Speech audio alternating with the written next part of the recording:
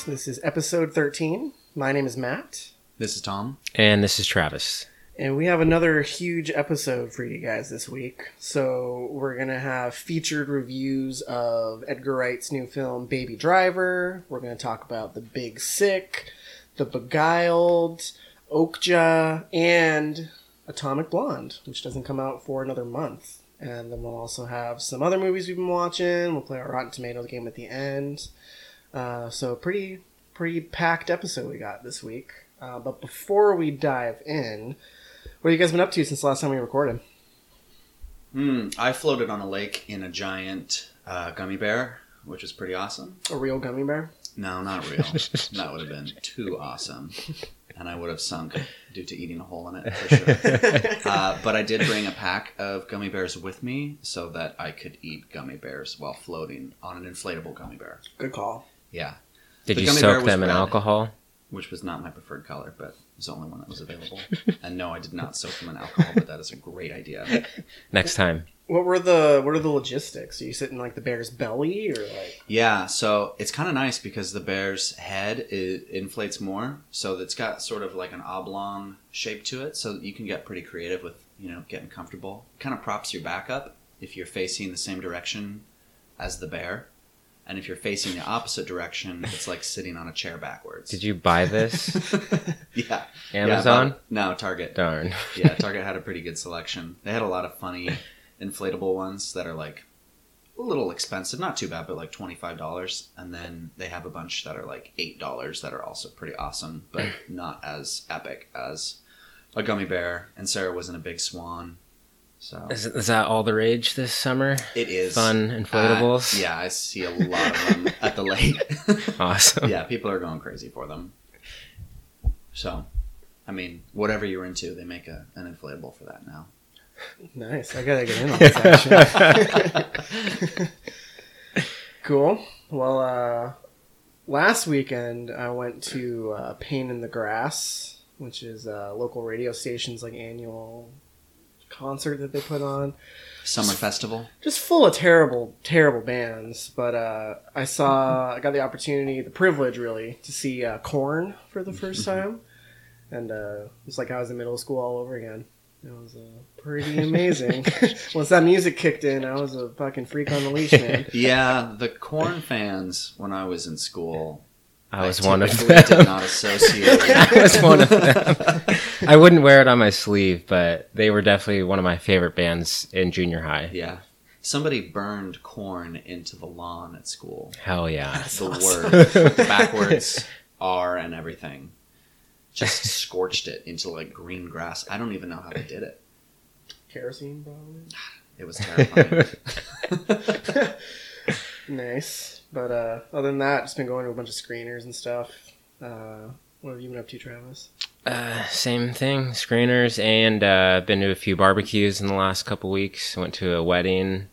Helped my brother move. Lots of fun stuff. I went to my aunt's yesterday for a 4th of July celebration, and we played some volleyball, some cornhole, and drank a lot of booze. You guys couldn't wait Campfire. for the 4th, huh? No. The 4th is dead this His year. family It's on a was Tuesday. They're celebrating Canada Day instead. Yeah, I'm a little tired, but ready to go. Ready to rock and roll? Yeah. So Cool. should we, you guys got anything you want to talk about, or should we just dive into our first review? No, let's shoot from the hip. All right, let's do it. Let's do it. So we're going to start with The Big Sick. We've got a clip. Let's take a listen. So, 9/11. No, I mean, I've always wanted to have a conversation about it with people.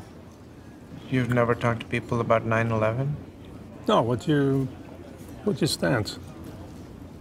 What's my stance on 9/11? Okay, The Big Sick is the latest film from Michael Showalter, who directed Hello, My Name is Doris, and some other things. The film is written by Kumail Nanjiani and Emily Gordon, real-life husband and wife duo, and the movie is about their relationship. The plot synopsis on IMDb reads, A couple deals with their cultural differences as their relationship grows. Short and sweet. Movie about a relationship. So only myself and Travis saw this one, so we're going to keep it spoiler free since this movie technically doesn't come out for another 2 weeks, so we'll just be general. Also don't want to spoil it for Tom because he also wants to see this movie. But Travis, let's talk about The Big Sick. What are your feelings? It was pretty sick.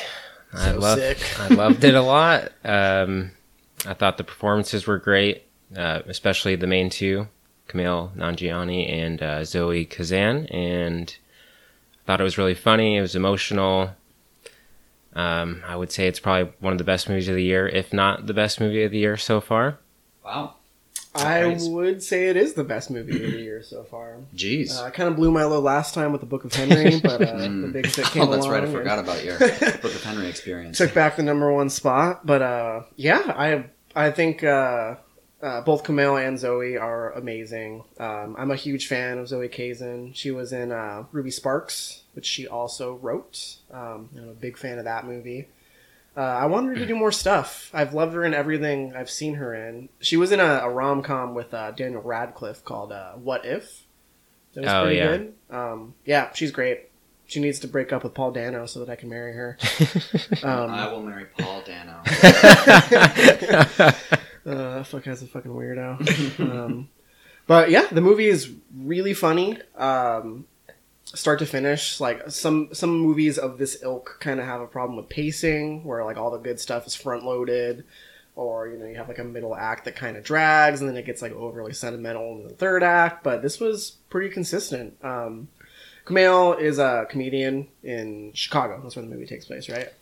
Yep. And then so it's just he's an up and coming comic. He meets this girl Emily, played by Zoe Kazan, and it just goes from there. It's not really a spoiler to say that she becomes ill and she is hospitalized. So that's kind of the direction the plot goes in the second half of the movie. And her parents are played by Ray Romano and Holly Hunter, who are both amazing in this movie. Yeah. I love them.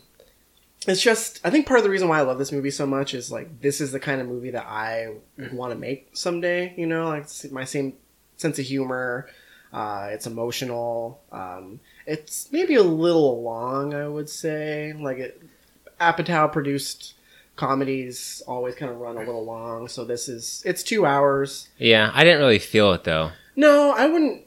It could have maybe been 10 to 15 minutes shorter, but I never really felt like it was dragging at any point, because like I said, the pacing was really good. But I don't know, it's just all these movies, like 2 hours, 10 minutes, 2.5 hours, like doesn't need to be that long. But right, this was pretty lean for 2 hours. Like I can't point to anything in particular that they could have really cut. But yeah, what I really appreciate about the movie was it kind of focuses on like the immigrant experience, which you don't get a lot in this kind of movie. So Kumail is Pakistani, right? Yeah.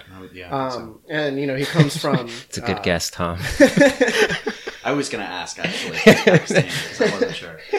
And it comes from a culture of arranged marriage, so there's that conflict of his parents are constantly setting up these dates for him so he can try and marry these nice Pakistani women, and they would basically disown him if they found out he's dating a white girl. So there's that conflict, and I don't know, it's just really rich, really funny, a lot of big laughs. This is probably the funniest movie of the year, I would say. Yeah, definitely.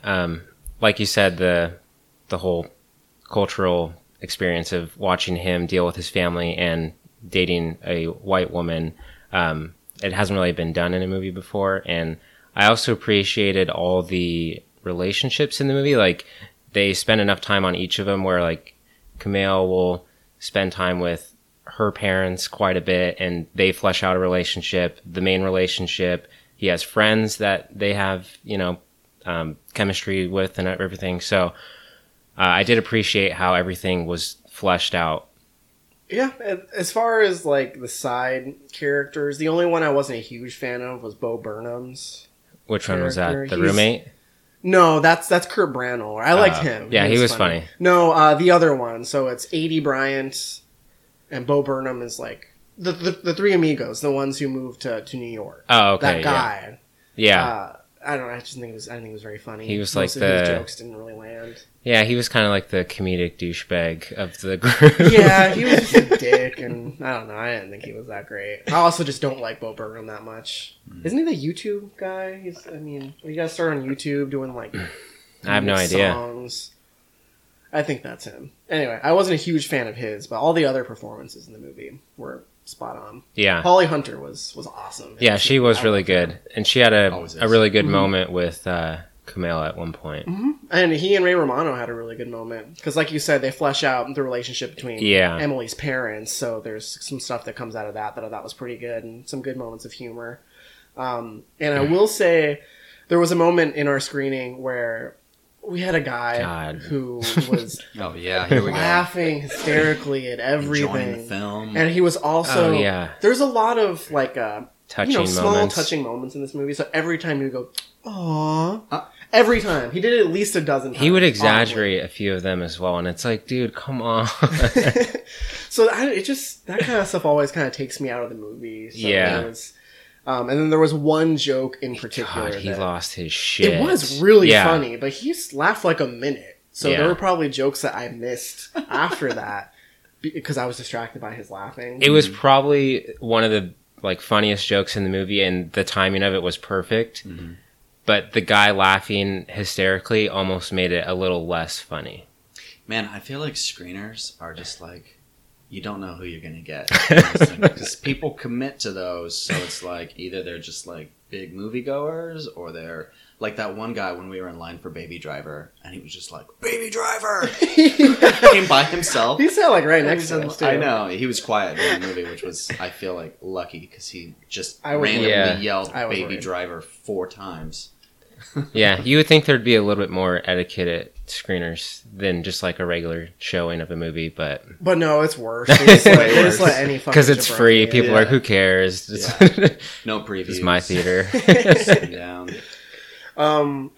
But yeah, I mean, Kumail is clearly like a very talented guy, so I'm Yeah. really excited to see what he does after this. Whether as an actor or as a writer.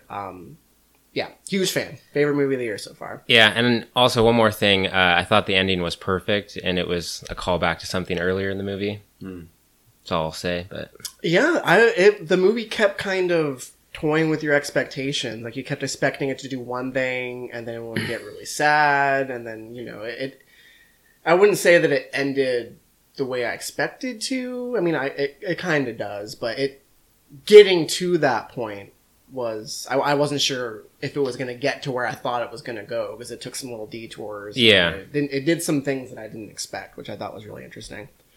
To speak vaguely without spoiling anything. yeah, Yeah, great movie.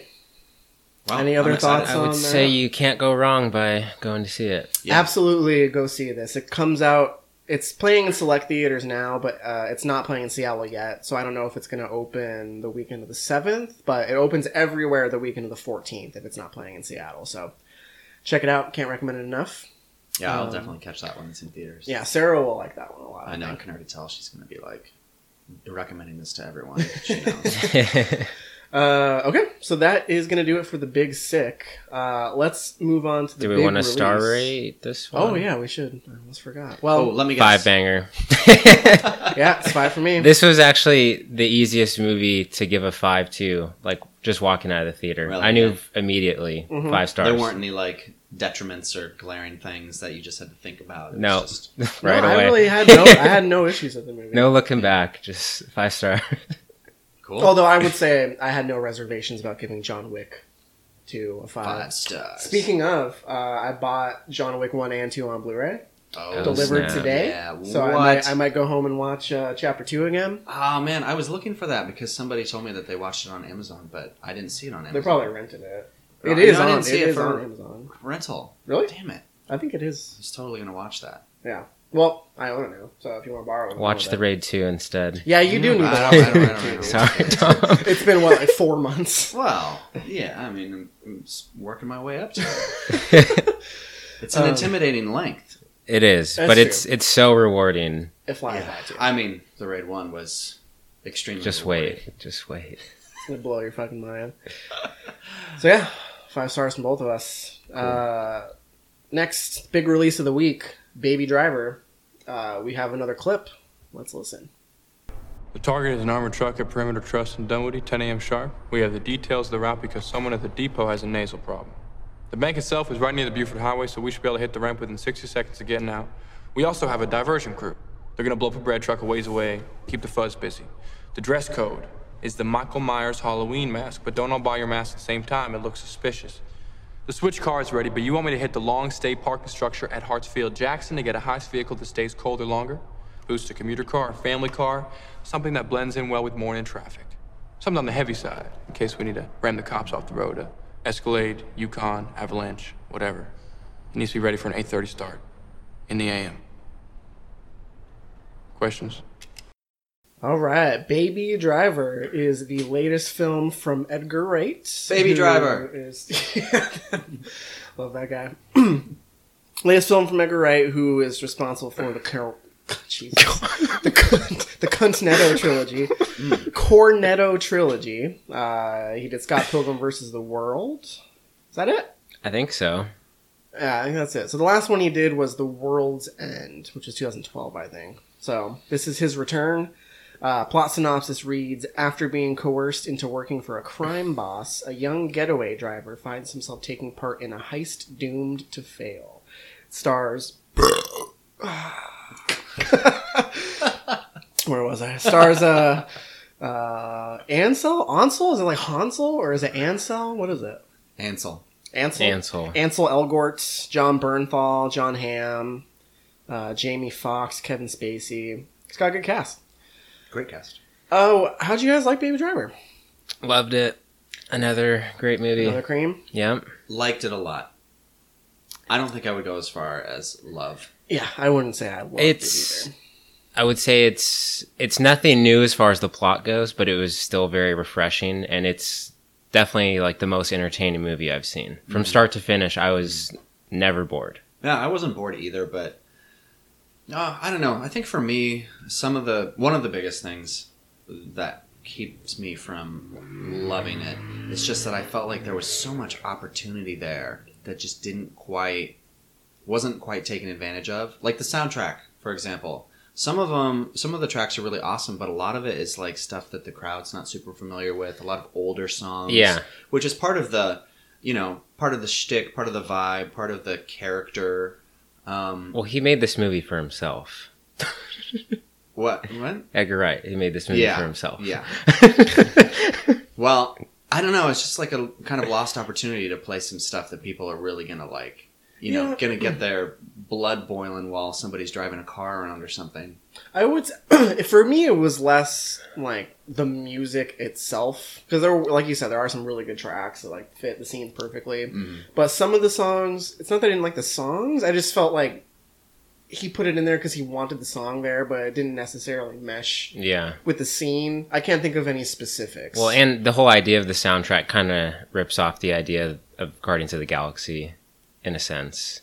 Yeah, I mean, where like the soundtrack is like a part of the movie. Part of the movie, yeah. But I thought it was cool in this. Like, you had the different iPods that all had... Yeah, that was funny. Different collections of music on them. Like, you had the pink... Did it have, like, rhinestones on it or something? That was hilarious. Yeah. That was pretty good. The beginning was awesome. The opening scene. The opening chase with the bell-bottom song. That was but there was more to it. Like, he was doing things, like, on the beat with the song.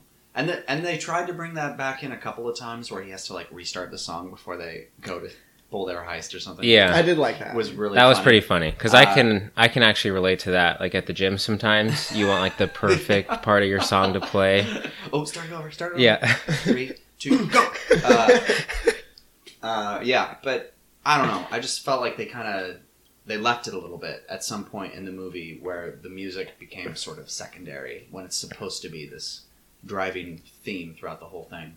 Yeah, I would agree, especially the middle portion of the movie. I feel like there's some pacing issues. Like, it comes out of the gate really strong with, like, 2 really awesome, like, action sequences. And then there's kind of a lull in the middle where there's not much happening. It's more focusing on building Baby's relationship with the waitress. And No lulls. No lulls. Super No. super lull. I did Zero. enjoy. It was a lull. I enjoyed that stuff. Like it kept me entertained, but it was a definite. My energy levels went down during that sequence, and Right. I feel like it wasn't as stylized as some of the earlier stuff. You know, Are you saying lull or lulls? Like Like LOL? lull, Like was it? LULL. LULZ. You guys were laughing, so it was lulls. I don't know. I can't do use very well. Lull. No, I'm just fucking. Just making a bad joke.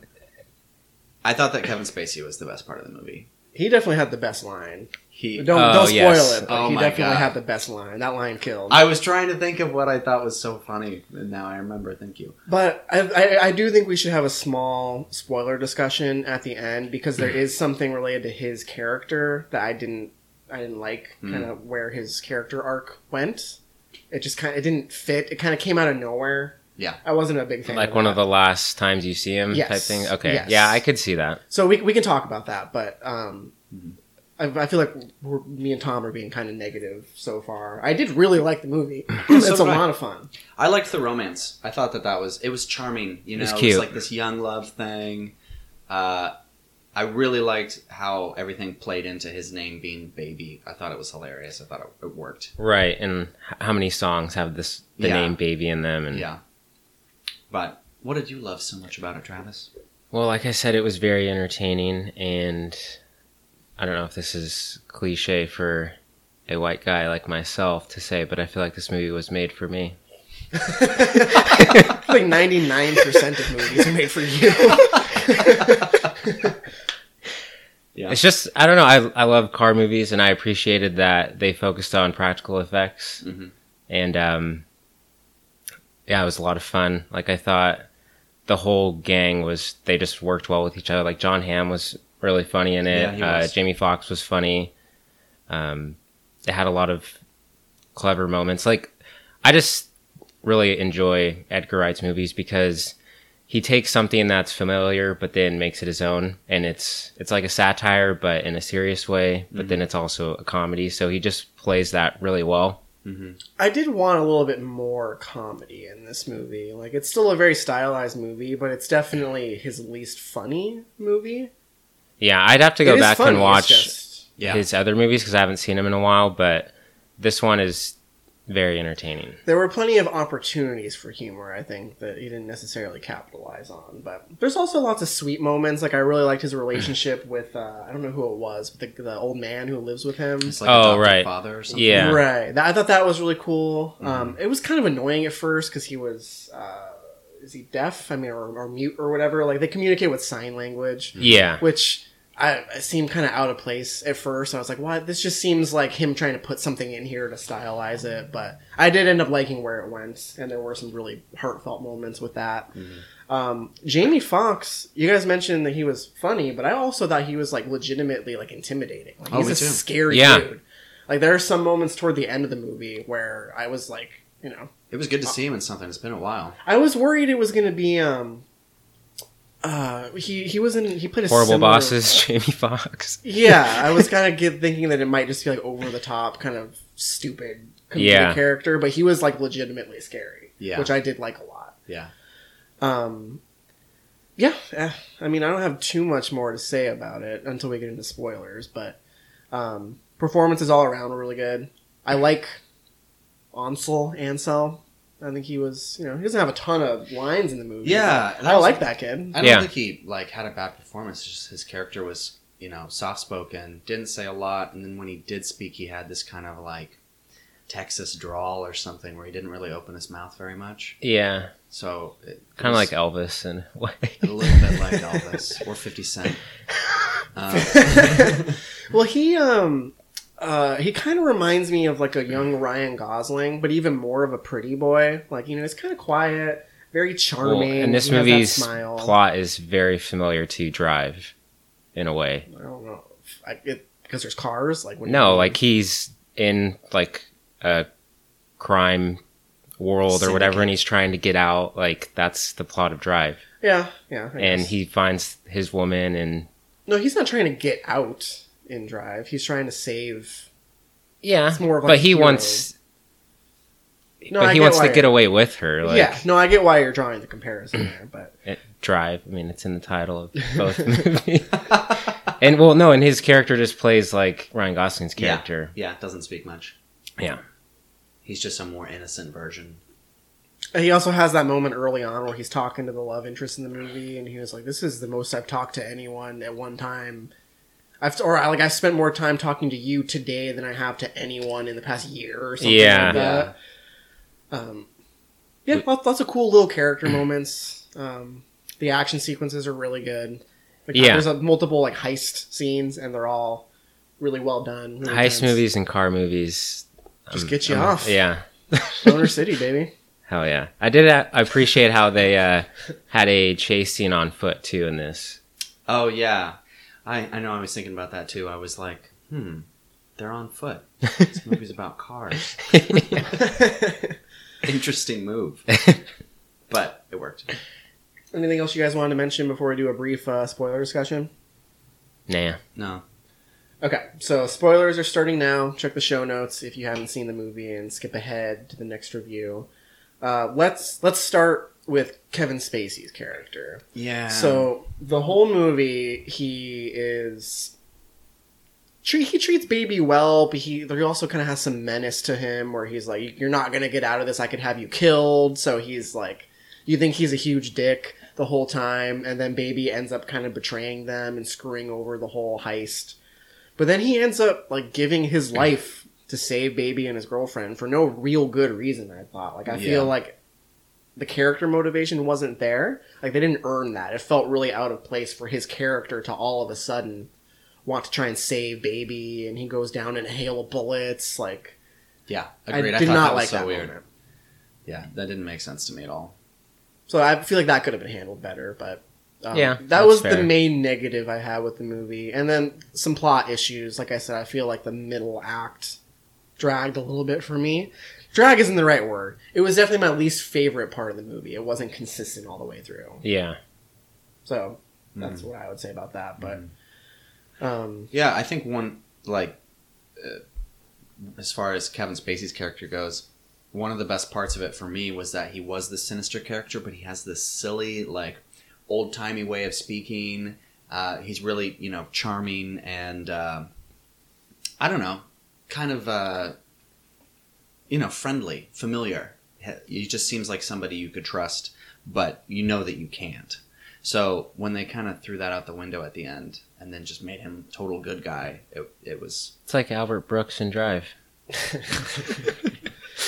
it was just like him. It was a good performance, but it definitely was nothing outside of his wheelhouse. Like, he was, for the most part, he was just being Kevin Spacey, like... Just being Frank Underwood.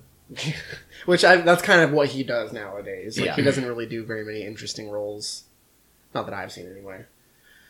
In a while. Call of Duty. Oh, hell yeah. He's a horrible boss.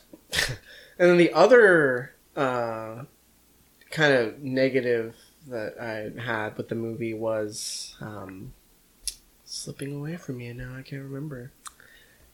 Shit! You were just so entertained by it that... Were there other spoilers that you wanted to talk about? There was one other, and now I can't remember what it was. Oh, the fact that he gets out of prison after 5 years on parole. yeah. Like, committed multiple high-stakes Oh, heists. yeah, that was- He killed multiple people, and then there's just a bunch of testimony that says he's a good guy, and he just, like, got caught up in it. Oh, cool. 20-year sentence, 5 years out of parole. It was silly, I mean, how that was portrayed, but it's almost like one of those movies that's set in reality, but there's some fantasy to it in a sense still. Yeah, I guess. Because the way it's shot too, it's like almost like a fantasy in his head, because it's like black and white, and he's like dressed up like John Travolta from Grease. In Yeah. prison, shining shoes. Maybe it was all in his mind. Maybe. He's just in his prison cell. Inception. What did you guys think of John Hamm's character and Loved how that him. all plays out?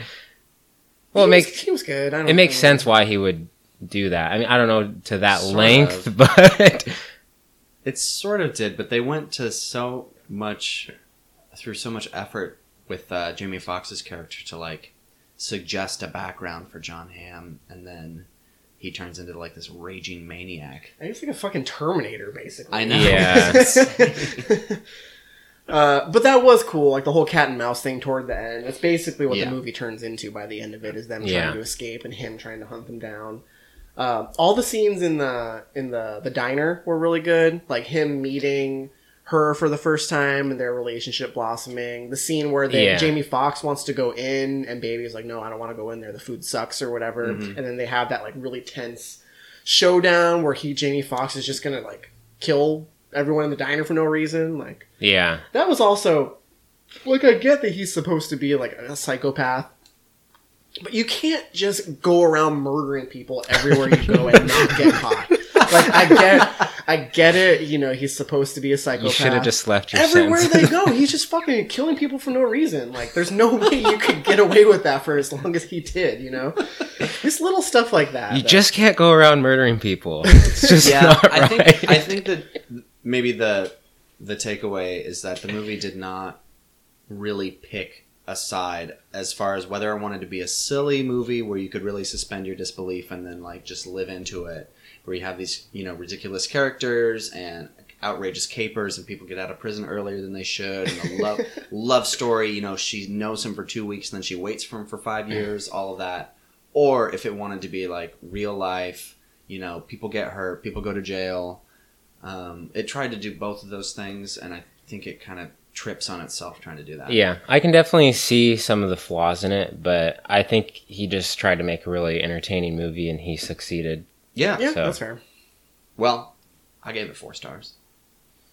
Yeah, I mean, do you guys have anything else to say? We might as well just do star ratings. Yeah, 4.5 for me. 5, baby. Boom. Wow. All right. 2 5s in a row.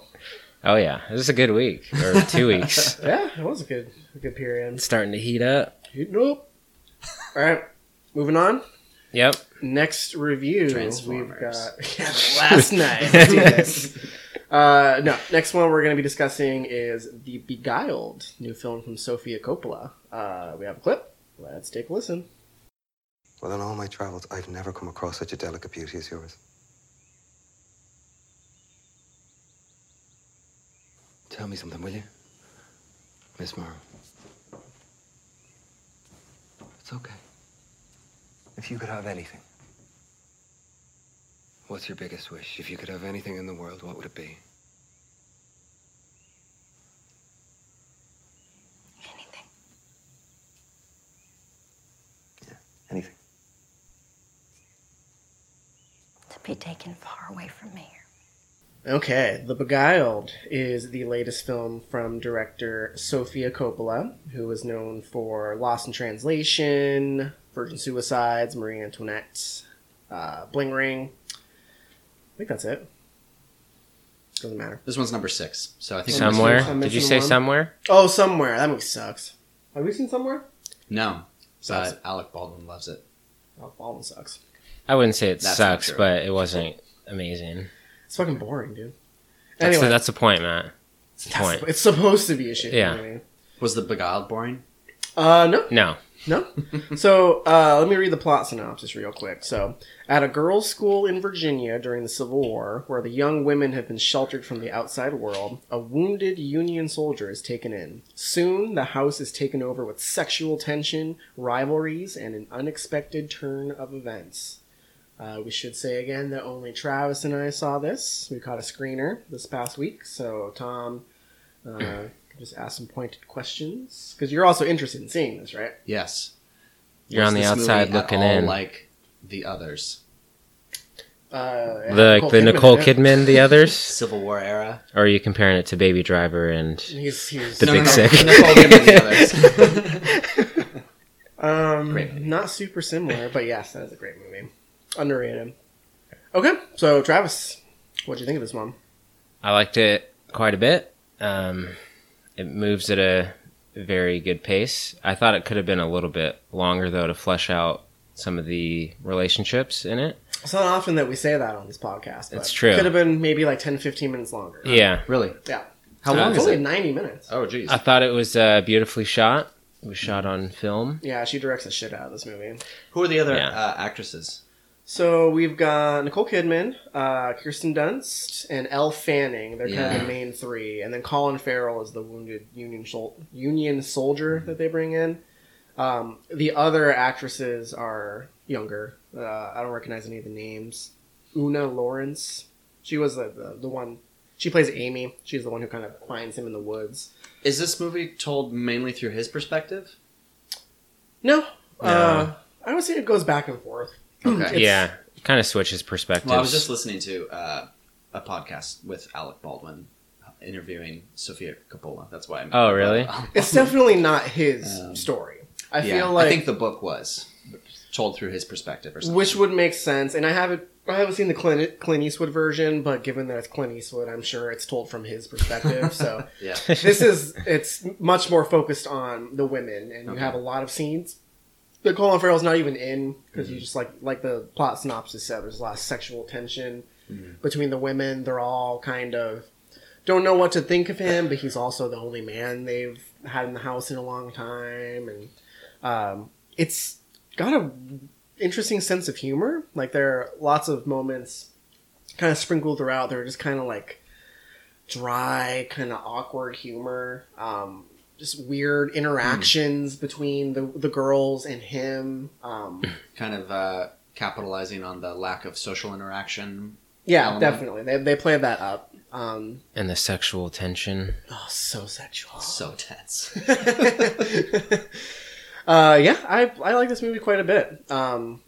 Like Travis said, I think it's paced really well. It's not like edge of your seat, like you're super enthralled through the whole thing, but it's always interesting. What's the threat here? I feel like there's a threat to this movie, Sex. but I'm not sure what it is. His penis. It's just so naturally aggressive. It's all an allegory for abstinence. Like, are we worried that someone's gonna get just their throat slit or what? Well, I don't want to get into any spoilers, but let's just say Colin Farrell's not as nice of a guy as you think he is. As the movie goes on. But violence is like around the corner. That's the feeling? There's definitely violence in this movie. Yeah. For sure. It doesn't show a lot of Kind of like the Little Red Riding Hood, in a sense. The children's story? Yeah. How he starts to show his true colors inside all the those house. big teeth. Yeah. And they don't really know what to do, how to handle him. The band has to unite. Basically, like at the very beginning, they kind of treat him as an enemy, and they only want him to stay until he's recovered. They don't know if they're going to turn him in or not. And as they get to know him, everyone kind of starts to. Are they in the South? Yes. Oh, yes. and he's a Union soldier. Yes, okay. correct. Virginia. Yes, you mentioned that. Yeah. So they many times consider like turning him in, and there's even a sequence where some troops walk by with some Union soldiers who they are held captive, and they're are they going to turn him in or are they not? Yeah. So there's that dynamic that's very interesting. As far as the performances go, I feel like Nicole Kidman is definitely the best. I would say. She's up there, but I think Colin Farrell was my favorite, and I think he was very well cast. Like, just that he uses his original accent, like, just adds to his sexualness. Yeah, he's also very charming, but yeah, toward I think the end when that's he the word starts I was going for. Yeah, it definitely works. He's really good in the movie, but Nicole Kidman was my favorite because she's very, prim and proper, and she's basically the matriarch of the household. She's the one who runs the school. Ever since since I've seen Big Little Lies, she's basically my favorite actress. She is wonderful. Kirsten Dunst is fine. She doesn't have much range as an actress. I feel like she was fine for the part. Seems like a weird casting decision. Well, I mean, her and Sofia Coppola go way back. So she was in The Virgin Suicide. She was the main character in that. She is Marie Antoinette in Marie Antoinette. All right. So they have a relationship together. Okay. I feel like she could have been cast better. It could have been someone else. What about Elle Fanning? Because she's kind of like an up-and-coming star these days. She was fine. Travis was probably creaming over her, but I love think she her. was anything special. She was good. I mean, she wasn't the best performance, but there's nothing bad about it. She was fine. I just find her kind of boring I don't know. She's not very expressive. She was fine. I don't know. Okay. I do like how all the girls kind of portray their age. Well, you know, like collectively. Like Elle Fanning's character, she's like in her teens, and she like really wants to get with Colin Farrell. The other younger girls, Like she's starting to like, you know, blossom yes, sexually. yes. Reach woman. The other girls think he's cute, but they're more like giggly girls, like ew, you know. Yeah. They give him little gifts and stuff, whereas she is more like She's the actual one very sexual. curious. giving him bedroom eyes from across the Yes, across the absolutely. from the piano while he's sitting by the fireplace. Yeah, absolutely. And then it kind of, I've I'm going to use that. Bedroom eyes. She's giving me the bedroom eyes again. have you never heard that before? No, I've never heard that term before. Somebody told me that Russell Wilson has bedroom eyes. They're always half closed. Like slightly drunk bedroom eyes, maybe. Glazed over. Yeah. The last shot in this movie was amazing. That was definitely the high point for me. Like, I loved that. Yeah, that was cool. I'm excited to see this because I haven't seen anything else by Sofia Coppola except for Lost in Translation, but I love Lost in Translation. That's one of my favorite movies. Yeah, it's great. You should also see this with Sarah. Yeah. I think she would appreciate it. Yeah, I want to catch it before it comes out. It was good. Nothing amazing. I would definitely recommend it, but I don't... Yeah, I thought it was very solid, but it's not going to be one of the best of the year. Not for us, anyway. Okay. But I don't really love any of Sofia Coppola's movies. My favorite's probably Lost in Translation, but other than that, like, I feel like she's slightly overrated. I would agree. I just don't connect with her movies as much as other people do. I just find her kind of boring. She gets free pass because of her dad. Bonus points. So star ratings.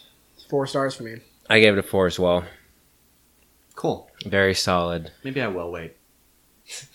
It's definitely worth checking out. And especially because I feel like the strongest aspect of the movie are the visuals. So it pays to see it in a theater, I would say. Yeah, that's true. The costuming and stuff. is Yeah. probably Oh, I did cool. want to say that at the start of the movie, I was a little confused by, like, there's cannons going off in the background of the movie, but at the first, like, 5 or 10 minutes of the movie, I was confused by it. Like, what is that weird rumbling sound? Like, what's going on next door? And I'm like, oh, this is on purpose. I thought the sound mix was just terrible or something. Yeah. Okay. We're sound mixing. Couldn't even tell what it was. Somebody's knocking on the door. Cool. Well, let's move on to our next review. We're going to be talking about Okja, new Okja! Netflix original movie. Let's listen to another clip. 10 years ago, 26 farmers from lands far away were each given a magical super piglet. This year, I met these wonderful people to decide which super piglet would have the honor of being invited to this prestigious occasion. Are you ready to meet the winner of this contest? The best super pig on the face of the earth! Are you ready? Okay. Okja is the new film from Bong Joon-ho, who is the director of The Host, Korean monster movie, and Snowpiercer. Plot synopsis reads, meet Misha, a young girl who risks everything to prevent a powerful multinational company from kidnapping her best friend, a massive animal named Okja. This is a Netflix original film. I believe it premiered at Cannes this year, and just went up on Netflix. The movie stars Tilda Swinton, Paul Dano, Jake Gyllenhaal, and then Misha is played by... Fucking Jake Gyllenhaal. I hated him so much in this movie. Yeah, we're going to talk about that in a second. She's played by... I'm not going to try and pronounce her name. Forget it. The girl? She was great, though. I did like her a lot. Yeah, I liked her. Do you guys want to start with Jake Gyllenhaal? Yeah. Yeah. She was What? fucking awful. What was in the that? movie. Unwatchable. What was that? Oh my god. I love Jake Gyllenhaal. So do I. Yeah. Why? What? That was it got weird. worse as the movie went on did. too. Like when they first show him, I was like, "Oh, that's kind of funny." Like he's like, "This is gonna be interesting" because he's like goofy and has a stupid mustache. And then when he first gets I guess we shouldn't talk spoilers really, but he goes up to the mountain to meet Okja, and I was like, oh, this is kind of weird. I don't really like this. And then from there, funny. it just got worse and worse, and he was overacting so hard. Yeah. It was awful. Yeah. Truly awful. It was like probably his worst performance. absolutely He his worst is not good at playing a drunk person either. Oh, that was No. pretty bad too. Okay, well, now that we got that out of the way, I just You have think to say- Bong Joon-ho just can't direct American actors, or no, Tilda Swinton Jake was great in Gyllenhaal this. was just... She was good. I mean, I liked her a lot. yeah. Yeah. She was playing... I mean, she's great in everything she does, but she was just playing Tilda Swinton. I mean, I thought Paul Dano was decent too. Yeah, he was all right. I But- definitely do think he has a style of directing. Like, Snowpiercer was kind of the same way. Like, the performances was. are a little over the top, but Yeah. interesting. Mhm. You know, Mhm. Tilda Swinton's performance in that is awesome. Yeah, it is. But I really like this movie. I have some issues with it. I don't think it's perfect by any means, and like it's kind of tonally, it's kind of all over the place. But I think most of the time it worked as far as like the weird like Spielbergian adventure fantasy aspects clashing with like the super dark like animal exploitation. Yeah. Like this movie goes some places. Like by the end Definitely, of it, yeah. Gives you the feels. Well, for it's, sure. Definitely. themes are pretty heavy-handed as well, which wasn't really an issue, but I mean, it's not really hard to figure out what he's trying to say. No, but I do like that it went where it needed to go without being too specific. Yeah. Like I feel like it needed to go there to really hammer home the point that he was trying to get across. Yeah.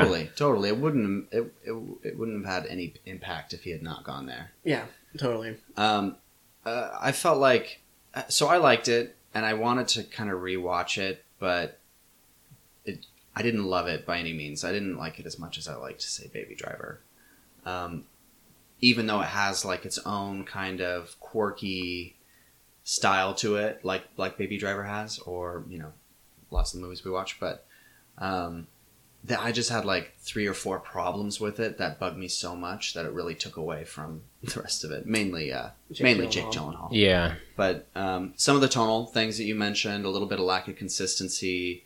I thought that the performances weren't bad, but like some of the characters were just a little bit uninspired or not pulled off right. Like Paul Dano's whole group, they were fun because they were this motley crew of like bizarre characters, but the part where, well, I don't want to spoil it, but Paul Dano gets upset with one of his crew members, and it just takes a turn, and it was very strange to me. I don't know. Yeah. I would The agree. high point of this movie is definitely the main relationship between Okja and the little Oh, yeah. girl.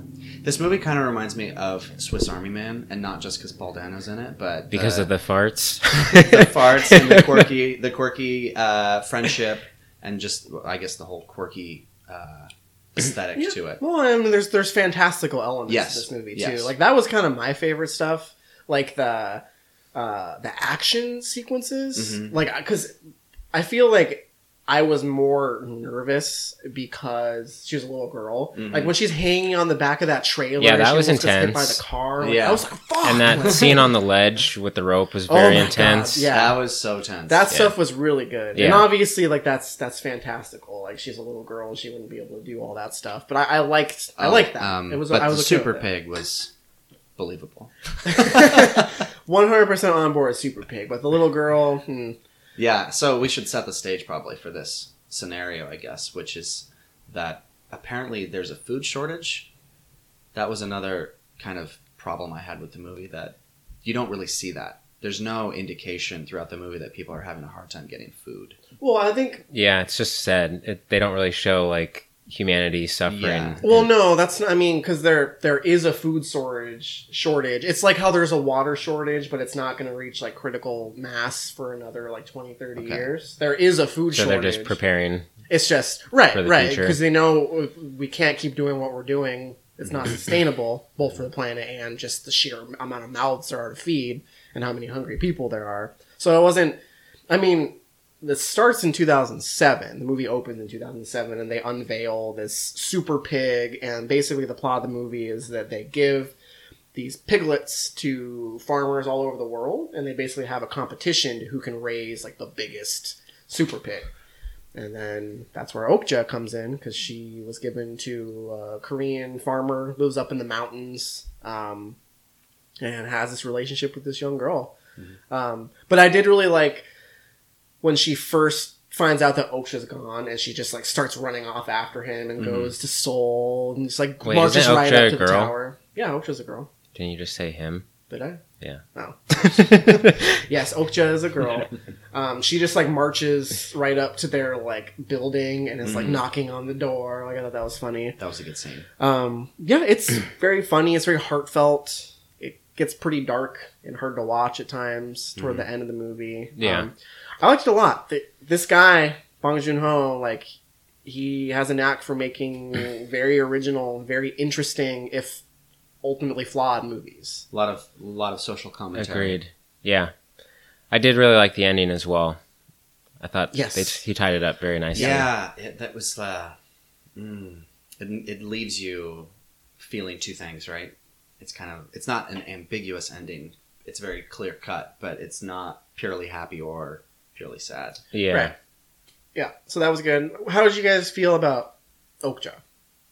The look of it, or Because just generally speaking, because I The like creature? yes, I immediately loved Okja. Oh, me too. So I was like I watched this movie with my friend Paris, and like 20 minutes in, I was like, if anything bad happens to this pig, I'm gonna lose my fucking mind. And then ultimately some bad things do happen to the pig, so I tear up a little bit. But I thought the animation was pretty good, like the CG. Yeah. You can tell it's CG. But I don't for know the what the most part, it budget looks is, pretty but good. there wasn't a point where it ever took me out of the movie where it looked super fake or anything. No, Especially, totally good. Yeah, especially like the sequences in the water where Okja's jumping into the water and swimming. Like it all looked really good. Yeah. I bet even when they were like in the mall and it's just a train wreck, a bull in a china shop. Yeah. That looked great. And I feel like the eerily human eyes really helped you sympathize with Okja, because clearly a very intelligent animal, has a very strong bond with this girl, which really sold like the emotional impact of the movie. Yeah, I think that they kind of... I don't know if this was hinted at or if it was just my interpretation or what, but it's a super pig, but there haven't been any super pigs yet. So, like, it understands the girl really well. Like, when she just says something, like just a normal, complete sentence, and the pig responds in the correct way.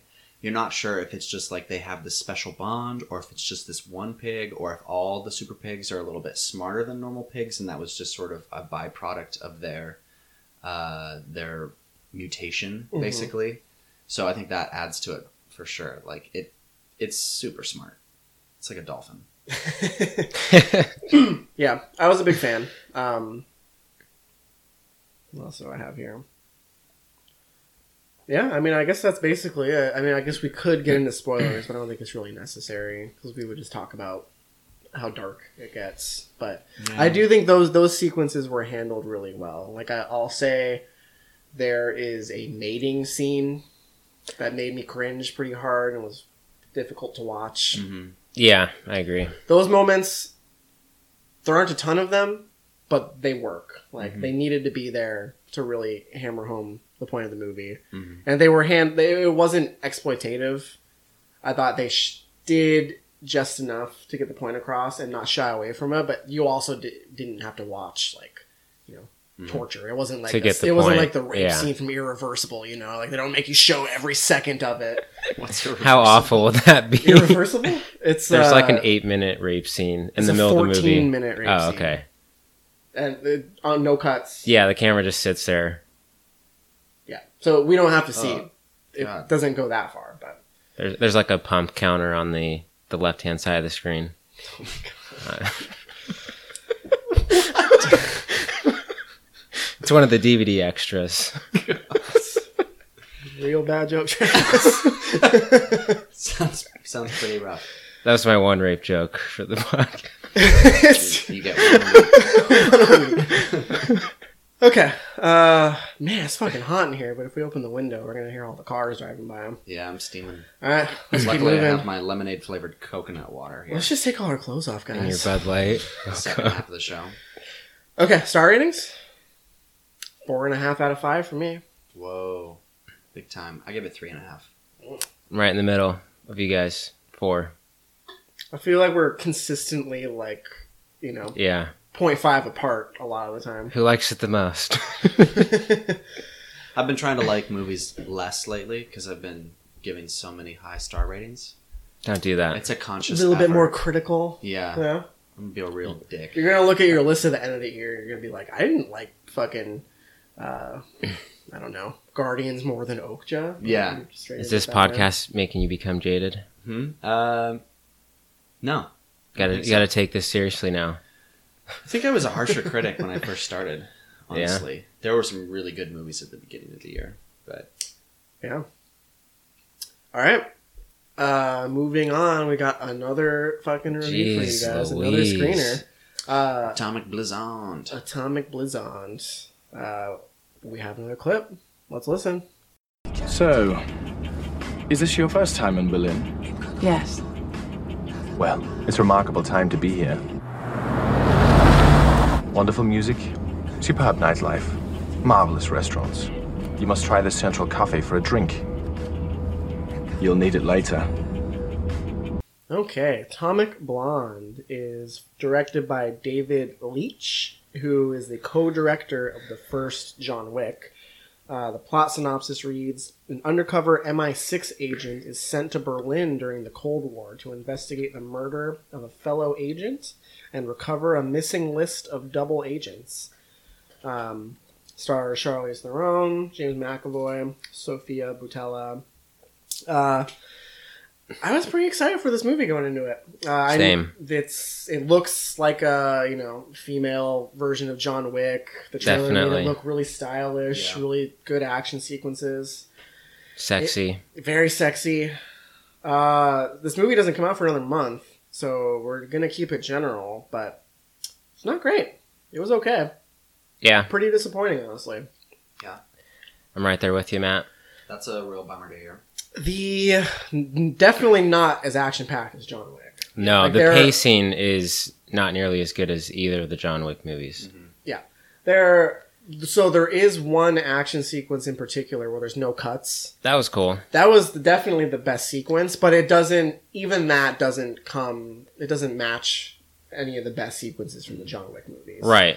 It stood out, but it blew me in a way within this movie, but like compared to other movies, it was cool, but right. So did it just kind of fall flat overall, or were there like specific drawbacks? The plot was pretty nonsensical at times, and like we said, the pacing just wasn't very good. Like you guys want to talk lulls? This movie had some lulls. It got pretty boring. Some false advertising, and man. That movie looks like a blast out of a cannon, you know? Yeah. Yeah, the trailer is definitely shot very well to like it highlights a lot of the good stuff. And I thought the movie felt like it was going to end like 5 different times. Did you feel the same way, Matt? Yeah, definitely. Yeah. Like there was one particular moment where I was like, "Oh, movie's over." Yeah. And then it like fades to black. I was like, "All right, let's get out of here." And then it came. Come on, just get it over with already. Because they were like he said, there were like 5 endings, and each one is like a new twist on a twist. Mm-hmm. Like the movie is about like espionage and double agents, but it wasn't in a clever way. Charlize Theron is like a quadruple agent, like without getting. It's fucking stupid. Mm-hmm. It goes all over the place. Like Travis said, it's nonsensical. It's really hard to follow too. Yeah. What makes the John Wick movies so good is that the plot is very simple, but what's there is genuinely interesting. This is just a bunch of spies trying to find other spies, and it doesn't really make sense why they're trying to find this like list that's in a watch. And yeah, the movie. That's not what I wanted out of this movie. The movie you have to go try and get. It also thinks it's way cooler than it is. Mm-hmm. Like the movie opens with like a graffiti paint.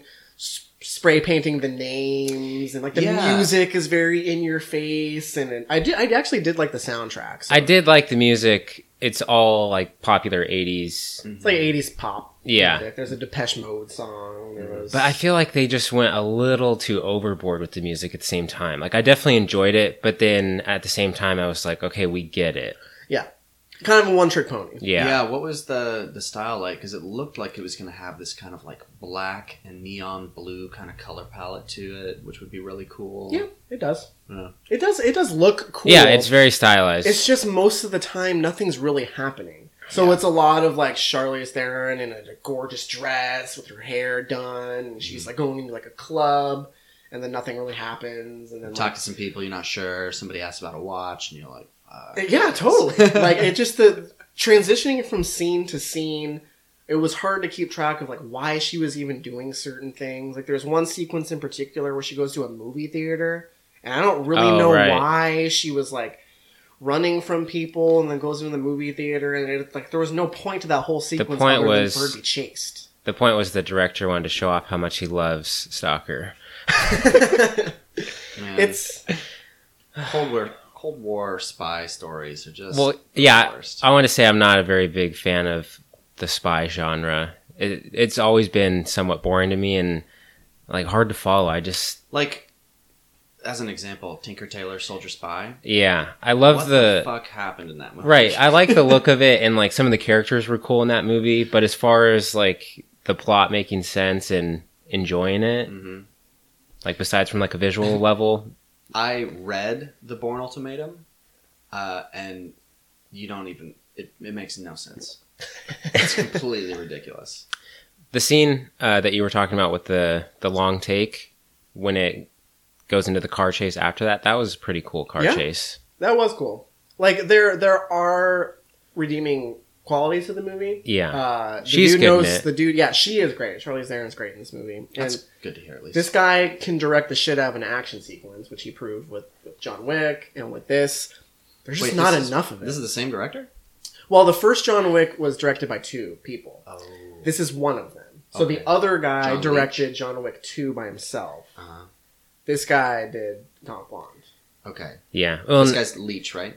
Yes, David Leach. He probably didn't want to copy John Wick in any way because it already feels like he was, already. But I feel like he could have made this movie like a half hour shorter and also dumb down the plot a lot. Just do a simple plot like the first John Wick and just focus on the stuff that you're good at, and it would be a way more enjoyable movie. There's also, the movie does the thing where it starts at the end where you have Charlize Theron being interviewed. It's all exposition. It's like her explaining why she was there and basically talking through the whole movie. And you can probably catch her in her lies. It's just a lazy way to write a screenplay. Yeah. It's not interesting. It's been done a million times, and it doesn't really serve the movie. What about... Yeah, the first 10 minutes of the movie, I was like, oh, it's one of these movies. Totally. What's his face? The sidekick. James McAvoy? Yeah, James McAvoy. How was he? How was their whole shtick? His performance was fine, but his character was also stupid. All writing over the place in this movie too. is not good. Where his character goes, like his motivations, it just seems like he's constantly contradicting himself, and you never know where his allegiances lie. Even by the end of it, like I feel like you kind of get an idea of what his plot, like his motivations were. But the movie's a fucking mess, dude. We should do a biggest disappointments list at the end of the year because I feel like this is probably going to be a top 10. This and Alien Covenant are definitely probably my 2 biggest ones so far. Yeah. That's the worst feeling too, when you're in the movie theater and you're so hyped on a movie, and as you're watching, you're just like, "Fuck!" It just goes down, and you're just like, "Oh man, I hope this movie redeems." Especially it being our 3rd screener in a row, like that week, I was like, "Man, I could have skipped this one." And you had 2 5-stars to precede it. Yeah. So yeah, I guess I can't really recommend it. I wouldn't say if you go see it. Just go watch John Wick again. Yeah, dude. I'm gonna do. Yeah. Fucking A, man. Not great. It's still getting pretty good reviews though, even after these screeners. Like it's still at like a 75%. Yeah. Well, I mean, my star rating is technically a pass, but at the same time, I wouldn't like say go rush out and see it. That's true. It's gonna be 3 out of 5 for me. I gave it a 3.5. I made the joke that it's exactly a 3.25 to Matt. Had to round up, huh? Yeah. Because so the stuff that was good, I did like a lot. Yeah. Cool. Well, we did it. 5 new releases in one episode. Man. Killed it, you guys. I'm tired. Good job, guys. Marathon. All right. Well, let's move through what else we've been watching. I don't have a ton of stuff, but Tom, you said you had 6. I guess most of yours are rewatching. Yeah, I think I got 4. I have 7, but I'll probably just briefly talk about most of them. So okay. Well, you want to knock out a couple then? sure. So I saw a movie that came out this year, The Lost City of Z, Oh yeah. directed by James Gray. It was a good movie, but it was kind of slow and kind of long. Like, the movie's basically about this guy, Charlie Hunnam. His character basically spends his whole life and like disregards everything to try and find this lost city of Z, and it's all about the journey. Okay. So what is this, like Atlantis or El Dorado or something? I don't know exactly. So you guys want a beer? Sure, Yeah. I'll take another one. Yeah, I don't really have too much to say about it other than, Did you want one? like, I don't have anything negative to say about it, but at the same time, It was really well received, wasn't it? I thought Yeah. people loved this movie. it's a beautiful movie. It's well shot, and the performances are good in it, but it's just one of those movies that there's really not a lot of takeaways for me. Is And this that guy from the Biker Gang TV show? Yeah. yeah, Okay. Robert Pattinson's in it as well. Oh, really? I did enjoy him in that, I yeah. didn't know that. He's like a chameleon these days. Dude, he's him and Kristen Stewart, like post Twilight. Yeah. They're both really interesting actors. I'm always excited to see what It's funny too, because they got so much shit when that, franchise started and was going on, but now they've actually like proved themselves as actors, and Taylor Lautner's the only one who has proven that he Well- does in fact suck. it's terrible. but yeah, I gave it a 3.5. If that gives you any connotation of how I felt about it. It Makes was, me feel better. I missed it. yeah, I feel like I would probably really like this movie though. you probably would. I mainly went and saw it just because. Oh yeah, I do also want to point out that I may have not liked it as much because my theater experience was not ideal. I went and saw it at a discount theater in Federal Way, and I feel like people who go to those theaters just have no respect because it's only $3, so who cares? So they bring their kids. There's like this old couple right behind me talking about the entire movie as it's going on, like, oh, that was a flashback. Like, yeah, no shit, Sherlock. And These people should be relegated to some sort of separate B theater. exactly, yeah, a C theater. But Yeah, you were already at the B. I don't know what more you want from it. but I mainly went inside just because it was super hot that day, and like the day before that, I had a really long night and I was slightly hungover, and I went to a wedding right before then, and it was just kind of to kill time. And then the theater experience wasn't great, so there wasn't a lot of things going for it as far as like my personal viewing experience of it. But then it just, yeah, it's a fine movie. So just tell me, does he not find the city, but he finds himself? I won't tell you that. Dang it. Because if that's the case, I don't want to watch it. You got to spend 140 minutes to find out. He finds it in the last 30 seconds. Was that the night that you texted me like 7 times? The night Super before, yeah.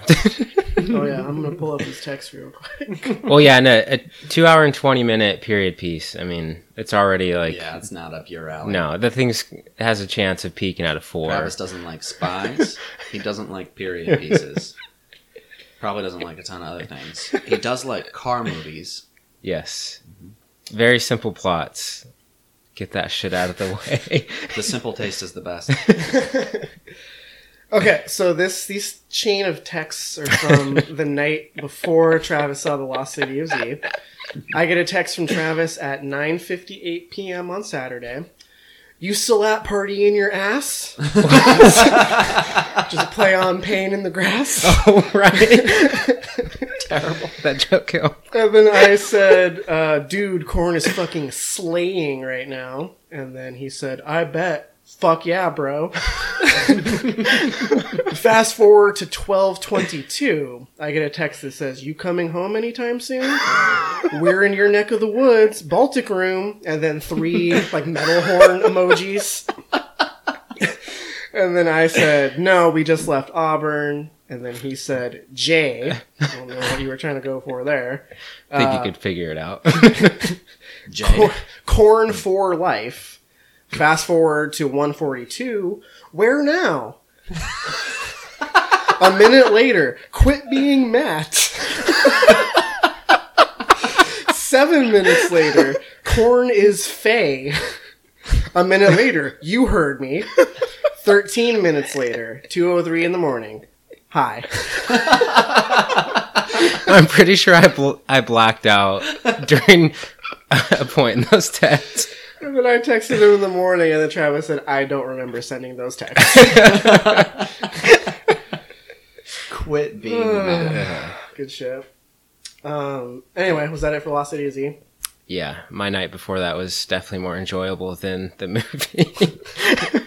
Wow. One more for me? Sure, yeah, go ahead. Well, this one is fun to bring up because it's kind of ties into Baby Driver, but I watched Drive. To Live and Die in L.A., directed by William Friedkin. It's Same director as Sorcerer, right? Yep. The movie's basically about this Secret Service agent who will go to no end to stop this counterfeiter who killed his partner. That happens early on in the movie, and then he's just like on a rampage to find this guy and kill him. It's Catch Me If You Can, but from Tom Hanks' perspective. It's definitely a cat and mouse movie. There's a couple awesome car sequences in it, and in Baby Driver, he goes into oncoming traffic at one point, and he definitely borrowed influences from this movie because they do the same thing, and that's like the main car chase in this movie. But yeah, it's a really cool movie. It's interestingly enough, the same cinematographer as Paris, Texas, Robbie Mueller.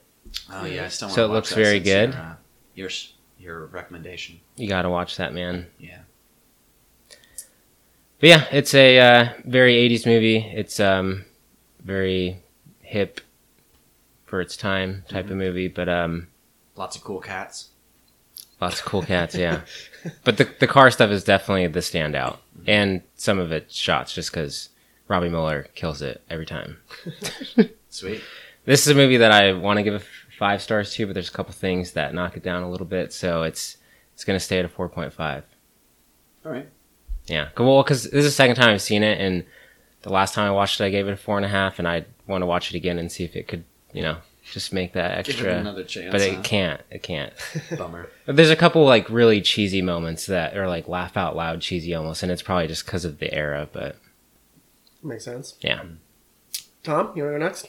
Sure. I watched Tower, which Travis you spoke about earlier. This year. Not today, yeah. And it was really good. I gave it 4 stars. It was, again, this is the rotoscope animation from the Texas shooting, the Oklahoma, no, not Oklahoma City, the Austin, Texas bell tower guy with the sniper rifle. I was actually on my way to Texas, to Austin, when I watched this movie. And I had it on my iPad, and there was this old woman sitting next to me, and I was like, shit, I wonder if she was like, oh my there. God. We got a survivor here. I saw her like kind of peeking at it a couple times, and I was like, ugh, this is uncomfortable. That's awesome. But it was a really good movie. I thought probably for me where it was most powerful is they do interviews throughout the whole movie, but they don't show the real people until toward the end. They stick with like actors and the animation, the rotoscope. But toward the end, they start showing just live footage of these people talking about the experience, and it really hits home for you because you're already like in it, and you're like, wow, this is a really crazy situation. People were really honest too. Like there's this one woman who just confesses that was the day she realized she was a coward, and it's good shit. So at the end, when you see these actual people and hear them like finish out their story, it just really brings it home. I was tearing up a little bit on the flight. The animation is awesome though. The animation I would love really to see awesome. more movies that look exactly like that. Mm-hmm. Yeah, it was really cool. And then I watched The Lion King. Great hungover movie. It'd been a while since I've seen it. And that movie, man, it moves fast. I had a couple complaints about it that I can't really remember at this time. But some of the best songs ever. Just Can't Wait to Be King. Oh, yeah. Be That's my Prepared. favorite. Holy shit. Good stuff. Slimy yet satisfying. So, Cool. everybody's seen the Lion King is awesome. You know what? I will say though, I didn't think I was going to say much about this movie because everybody has seen The Lion King, but Sarah was using Simba as an example of character development in her 8th grade class, and this has 8 students in it, I think, and only one of them, 14-year-olds, had seen The Lion King. Really? We are in a different world. People are not watching The Lion King anymore. And Come on, parents, do your that fucking is job. Really sad. You got to at least start with The Lion King. I mean, come on. Oh yeah. I'm genuinely surprised. That's because I mean that movie came out when we were kids, but even when I 94, was a I think. kid, I watched old Disney movies like Yeah, Yeah. totally. The Rescuers, and There are just so many now that they probably would rather watch Harry Potter or like all the new Pixar films that look so amazing. Yeah. It feels weird to go back to the hand-drawn animation because, like, even for me when I was watching The Lion King, I was like, "Ooh, some of these shots." That's why you just start them with Dumbo, and then work your way up. exactly. every Disney film. They won't even know. Well, that's They won't the even other know the problem, though. difference. You can't just own those movies because you have to wait for them to be released all the time, right? Yeah, and some of them are in the vault. Yeah. So that might be part of it. Yeah, that's true, and they're not streaming typically. Sometimes they are. I think when they come out of the vault, sometimes they get like a brief Netflix contract where they're on there for a little bit. Disney has some sort of contract with Netflix, but Yeah. they're not all just readily available. Interesting. Okay, well, I had 2 new movies and a rewatch, so I'll just knock out the 2 new movies. I watched a Hulu original documentary called Dumb, the story of Big Brother Magazine. And for those who aren't familiar, Big Brother Magazine was a skateboarding magazine in the 90s, and a lot of the guys from Jackass got their start in Big Brother. So, like, Jackass was kind of a merger of Big Brother, some random characters that they brought in, and then the CKY music, the CKY videos, which is where like Bam and Don and those guys came in. So that's kind of how the crew came together. Mm-hmm. But Big Brother was actually like a super influential like skate magazine. So like at the time, you really only had 2 skateboarding magazines, like prominent ones. It was Thrasher and Transworld, and Transworld was like the super clean, like no swear words. It was just all about the skateboarding, and like their image was very pristine. But Big Brother, like they wanted to show skateboarding as they knew it. So they had lots of pictures of boobies and lots of drugs, and a lot of the articles weren't even about skateboarding. It was just about skate culture. It's a and, lifestyle, bro. Yeah, and like pranks and stuff. So the editor-in-chief Big turn Brother. my hat backwards. Yeah, I noticed that. Really added to that line. Selling it. The editor-in-chief of Big Brother magazine is Jeff Tremaine, who's the creator of Jackass and Wild Boys and all that stuff. And if you like Jackass, you would like this movie because a lot of the people they interview are the Jackass guys. Spike Jonze gets interviewed. There's a scene that I had never seen before. So Big Brother also put out videos, which were kind of the precursor to Jackass. And there's one scene where Johnny Knoxville shoots himself in the chest with a gun. What? It was really tense. I was like... Like a real gun? A real gun. Was- and obviously you know he survives. Yeah. He's still around today. But like it was really tense. So there's some really good I'm assuming he was footage. wearing a bulletproof vest? Yeah, he was Okay. wearing a Kevlar vest. But he just point blank shoots himself in the chest. Jesus. So it's a really interesting... It's like the rise and fall of the magazine, basically. So if you were ever a fan of Jackass, I would highly recommend watching I this. never even knew about Big Brother. The only Big Brother I know about is that reality TV But show. yeah, which is also great. But yeah, it's a Hulu original documentary. So if you're all interested in skateboarding or Jackass, it's definitely worth the watch because they interview Steve-O, Knoxville, Pontius is prominently featured. So it was good. So I'll watch. And then the other movie that I watched is a 2016 release called Two Lovers and a Bear. You guys heard of this movie? What? No. I've heard of Two Lovers. I was in the mood for a good cry, so I Googled Netflix movies that'll make you cry or something. And most of it was like Dear Zachary, Atonement, like shit I've already seen. But one of them had Two Lovers and a Bear on it. So I watched it, and it fucking sucked. Initially, I was intrigued because the movie takes place in the Antarctic, which is not a lot of movies are set in the Antarctic. Like you have The Thing, and that was the only one I could come up with off the top of my head. But it was initially interesting just for the setting. But it stars Dane DeHaan, who the more I see of him, the more I'm like, that dude fucking sucks. Basically, the movie is about Dane DeHaan and this woman, and the woman is moving away from the Antarctic to go back to school, so she's leaving in 10 days, and it's like relationship drama, but Dane DeHaan can talk to bears? For no real good reason. Like, that is never explained. He just can talk to bears, and it doesn't really serve the plot of the movie at all. It's just kind of a weird magical realism element to it. And then the girl constantly sees her dead dad who, like, raped her, and, like... It's not a good movie. It was not sad. The performances were fine, but they weren't great. Never really goes anywhere. I was bored. I can't recommend it. If you're looking for a good cry, stay away, because this movie sucks. But I did look it up, and it has pretty good reviews. The title's pretty bad. Yeah, it's stupid. Would not interest me. I would prefer if it were the other way around. A Bear and Two Lovers. Sounds like I already like it better. Sounds like a slasher. Or Two Bears and a Lover. Two Bears. Yeah, it was not great. And then I had a rewatch, but I'll save that because I'm curious to... Two Bear Lovers. Have you done any of yours yet, Tom? Yeah, he did Tower and Lion. Oh, right. Yeah. But I got 2 more. I got 5 more. 5? Yeah. Do 3 of them. Okay, so I watched Bleed for This, the Miles Teller boxing movie, with Miles Teller. I was just thinking about that movie for some reason. Maybe you both saw it streaming somewhere. Where did you watch it? The library. Yeah. The library. This is a pretty typical boxing movie, but it is... I really enjoy boxing movies. They're always usually enjoyable. Name one good boxing movie. Name one bad one.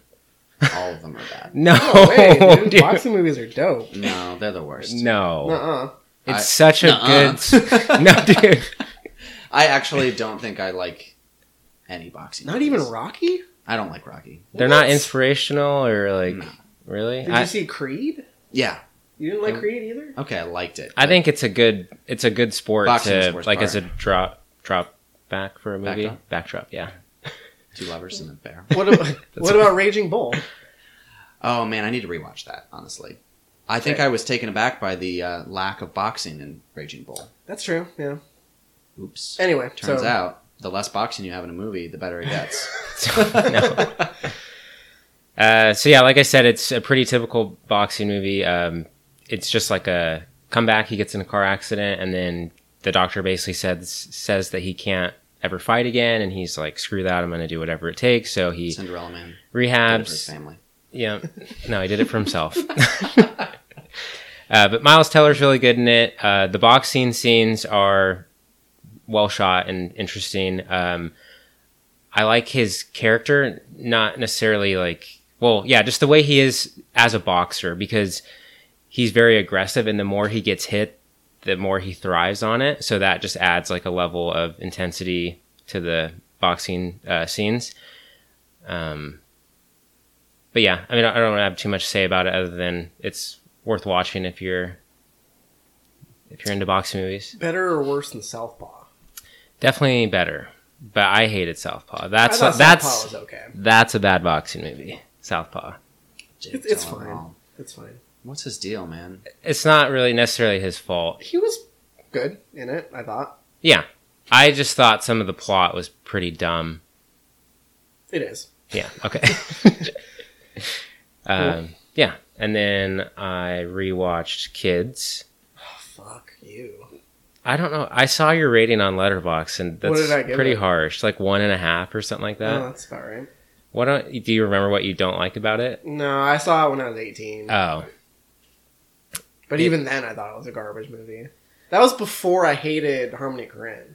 So if I watch it now, I probably hate it even more. yeah. man, Well, the more I I think hear it's about pretty Harmony impressive that he wrote this at the age of 18, because like he's definitely commenting on his culture and his people. But it's very bleak. It's hard to watch at times. Like it's kind of gross in a way. Like these are just terrible kids. Like the opening scene is this teenage kid trying to deflower this girl, and it's like it's so hard to watch, and the camera doesn't cut away from it, and he sweet talks her, and then later on in the movie he does the same exact thing to another girl, and Well, that's the plot of the movie. He tries to give as many people AIDS as he can, right? yeah, but that's not like his motivation. He just loves having sex with virgins. But like the whole movie is just like it's a comment on just teenagers who do shitty things and like the consequences of them. I think don't necessarily understand the consequences of their actions. right. It's definitely a powerful movie, and like I said, it's very like gritty and bleak. A lot of the performances are really good and natural. Like a lot of the dialogue, it sounds terrible, but it sounds like teenagers would actually talk. Mm-hmm. See, that was my main problem with the movie, because I once was a teenager, but I didn't talk like that. You're not a little dickbag living in New York It just City. it felt so fake to me. It just felt like he was trying to be edgy, because that's his whole fucking shtick. He tries to be edgy. It's definitely trying to be edgy, but I think it's trying to say something as well. And it's heightened. He's basically packing every issue of teenage kids growing up in this area into 90 minutes and between like a few characters. So some of it seems like a little excessive. Like there's no way these kids are this terrible, but it's just like representation of teenage life in general. So it's a really good movie. I enjoy it. Well, no, I do not enjoy it, but it's a very good movie. It's hard to watch. That's a complicated seriously, answer. especially the ending. It's such a downer. I'm not gonna watch it. Don't. It's terrible. Stay far away. Too real, man. A little Or too not. real for you. And one more. Yeah, you said 3, right? That was Yeah. 2. So this one, yeah, kids kind of leads into this. So I watched Heaven Knows What, the Softy Brothers movie, the guys who are doing Good Time. Okay. Yeah. It was okay. It's basically about like this girl this group of heroin addicts, and they're just trying to get their fix, and it just shows just the life of a heroin addict and how terrible that would be. It's a very gritty and bleak movie, just like Kids, but I didn't really enjoy it that much. And Man, the movies you watch, dude. yeah, this one was kind of brutal. Oh, it's got Caleb Landry Jones in it.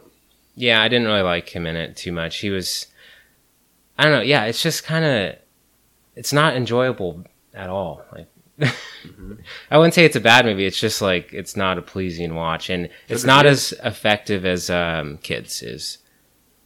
Okay. The main girl in it, though, the movie was like based off her real life. Like these two brothers who are directors, they found this girl on the street and kind of interviewed her, and I think she wrote like a book about her life, and then they made a movie out of it. I think I either saw a commercial for this or like 5 minutes of it. Yeah, I would skip it. Okay. But I am excited for Good Time. That looks awesome. Look cool. Good Yeah. Time looks really good. All right, go ahead, someone else. All right, I'll finish mine off. Before I forget, Sarah and I watched the last episode of season 7 of Bob's Burgers, and it was pretty depressing. Is it over now, or? No, the episode wasn't depressing. It's depressing because we don't have more Bob's Oh, Burgers. Oh, okay. it's the end of an era? No, Well, that's not over. It's just that's we- the end of the most Oh. recent season. Yeah, Chill and we out, were watching. Tom. You'll be okay. No. This is a sad thing, okay? That there's no more Bob's Burgers new episodes for us to watch now. We do need to watch seasons 3 through 6, Oh my god. but they're not streaming anywhere. You'll be just fine. All right, we have a lot of Bob's Burgers to watch, but that show's the best. That show is great. That show is a blanket for anybody. It's like their life blanket, basically. Okay, moving on. I watched 2 Denis Villeneuve films. They were both rewatches, Sicario and Arrival. Man, I love both of those movies a lot. Arrival went up on a rewatch, and I bumped it from 4 to 4.5. I even might move that to a 5 because I definitely want to rewatch it because I feel like I'd have the same reaction. Yeah, well, I mean, obviously there's some stuff that falls into place a little bit differently if you know how the movie ends on a rewatch, but also it was so obvious but also so well done that I kind of felt stupid for not catching more of it on the first time. And I think one of my complaints, I don't remember perfectly, but I think one of my complaints was that it didn't really, I didn't think that it pulled it off. I didn't think there was enough like lead up to where they went with it. There was so much. But there's so much. It's so obvious when you're watching it the second time. You're like, oh, wow. And it's really well done. It's not like in a heavy-handed way. It's in a... Because you didn't notice the first time you watched it. Exactly. It's like not until you look back on it. I know it. Man, really appreciated that. And I like those movies, those like alien movies, like Signs kind of, where, you know, you're hearing the stuff on the news and on the radio, and it's really about the people. Not so much the aliens, right. Even though the aliens are very real and they show them and like they have interactions, but it's just a different tone. It's not a horror. It's more of like a mirror to human society, you know? Yeah.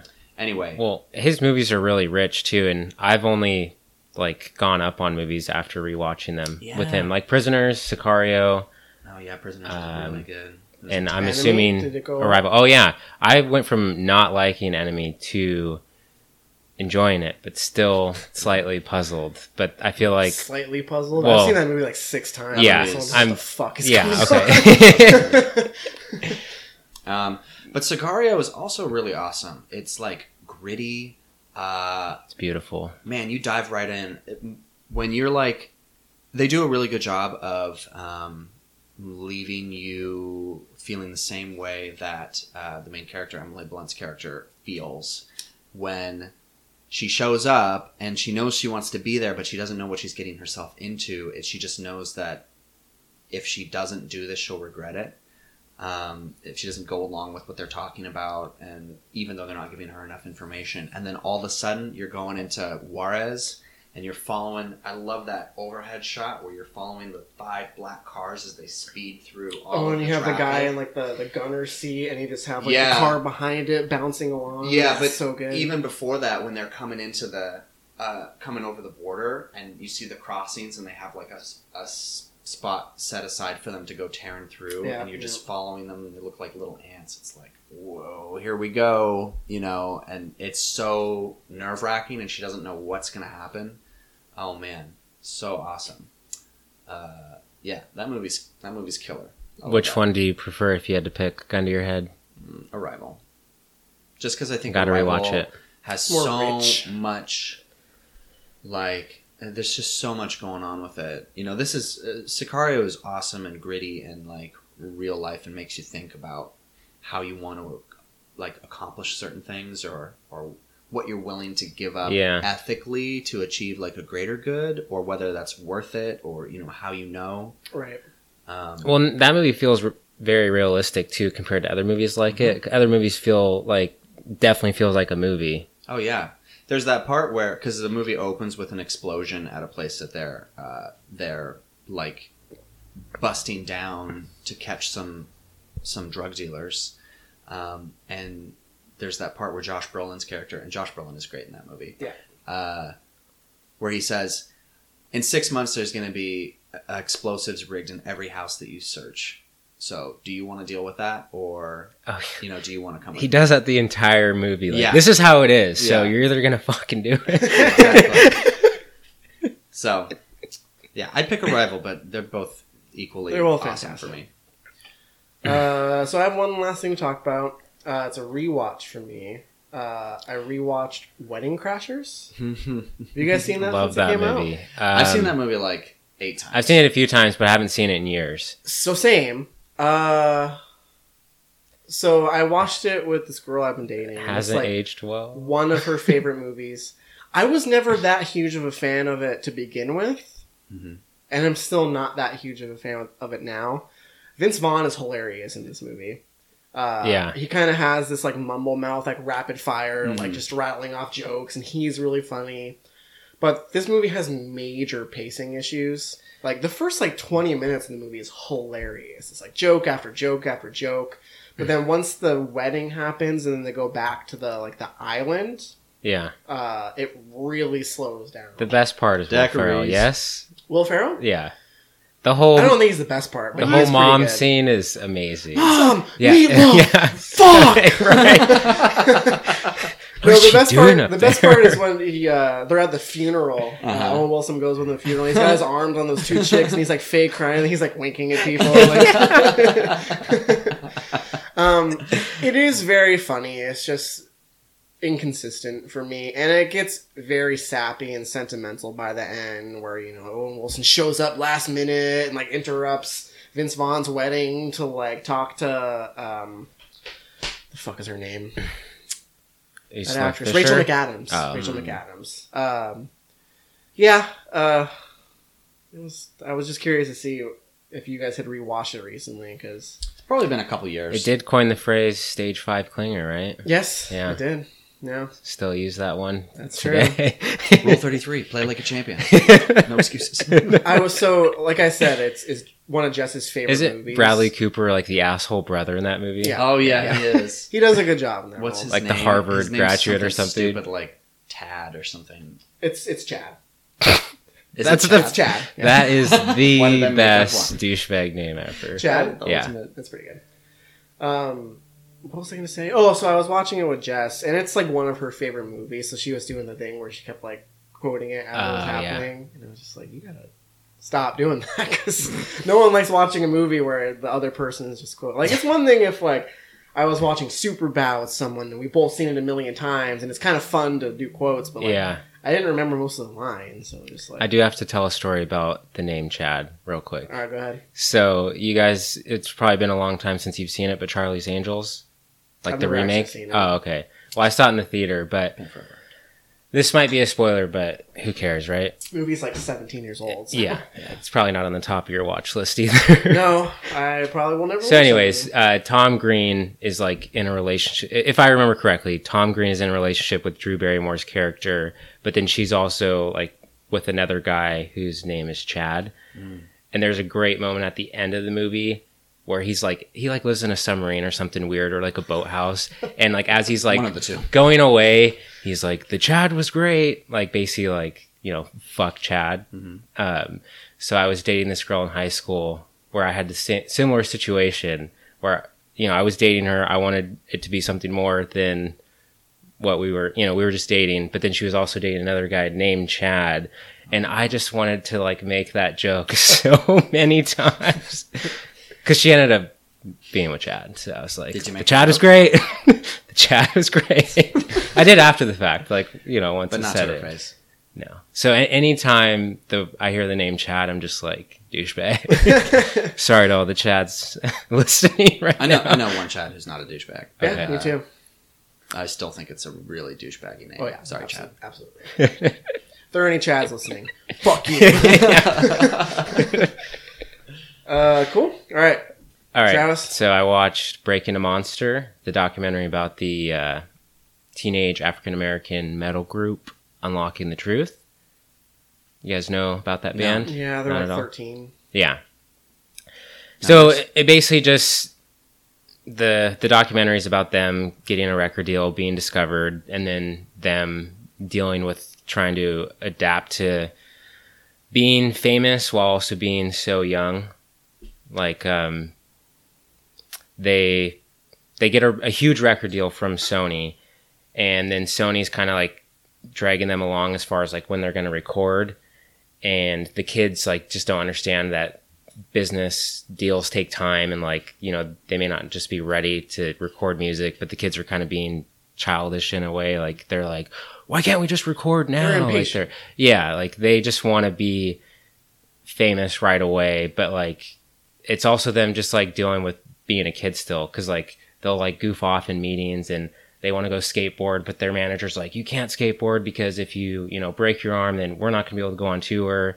So it's like them dealing with all that, but there's like some really good moments that they capture in this, just like the struggle of, I mean, they're in a great situation, but at the same time, like they're dealing with shit that like most kids their age don't deal with. Mm-hmm. Wait, is this a documentary? Or... Yeah. Okay. And what time period is this?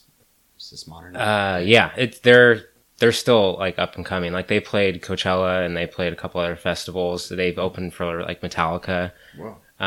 But it's really cool seeing them like finally get a gig. Like when they play Coachella and it goes to that performance, like I almost teared up a bit just because it was just so like satisfying seeing these kids get their big break. Even though like the movie also comments on like how they're almost like a gimmick and Sony's taking advantage that they're a gimmick because like they're just because of their age. Like, yeah, and they're black, but they play metal music, so that also plays into it as well. Yeah, and like they got their start in Times Square, like people just donating money and stuff. But it's awesome. It's one of the best documentaries I've seen in a while. And what's it called?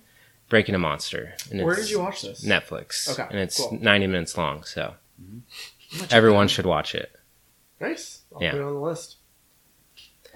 And then one last thing, I watched The Lodger. It's a very old Alfred Hitchcock movie. It's from the silent era. I've never heard of that one. It's from 1927, so Was might that like be his why. first film? It was his second, I think. So I watched this online for free, and Like on YouTube or what? yeah, you can watch it on YouTube. Except I don't know if I watched the full version because my version was like 70 minutes long, but then I've seen various runtimes of like 90 or 100 minutes long. It's just coming out on Criterion, I'm pretty sure. But it was really good. It's almost like the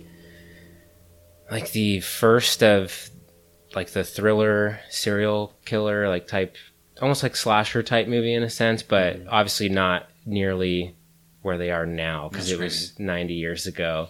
But there's like some really cool shots in it, like especially for being that old. Like you can definitely see how talented he was, like at such a young career. And I would say it's worth watching. Like I definitely enjoyed it, but you have to go in with the right mindset because it's a silent movie. Yeah.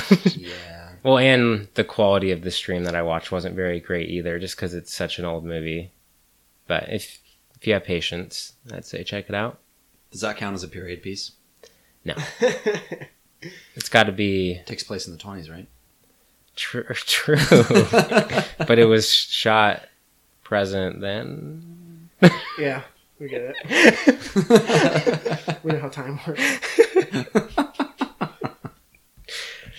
So yeah, I think that's it for us, right? Besides the Rotten Tomatoes Because game? I failed to watch what was it? Don't tell mom Don't the tell your mom babysitter's that dead. the babysitter's dead. Yeah, so Tom's gonna have to Tom sucks. catch up on that one. Fuck Tom. I might have to watch too. It depends on how this game turns out. I like how you just completely forgot. It wasn't just like a good excuse or anything. You're like, oh It's no, totally I spaced out. fucking forgot. Who cares? It sounded like a bad movie. I decided to watch Lion King for the Wasn't gonna 80th watch time.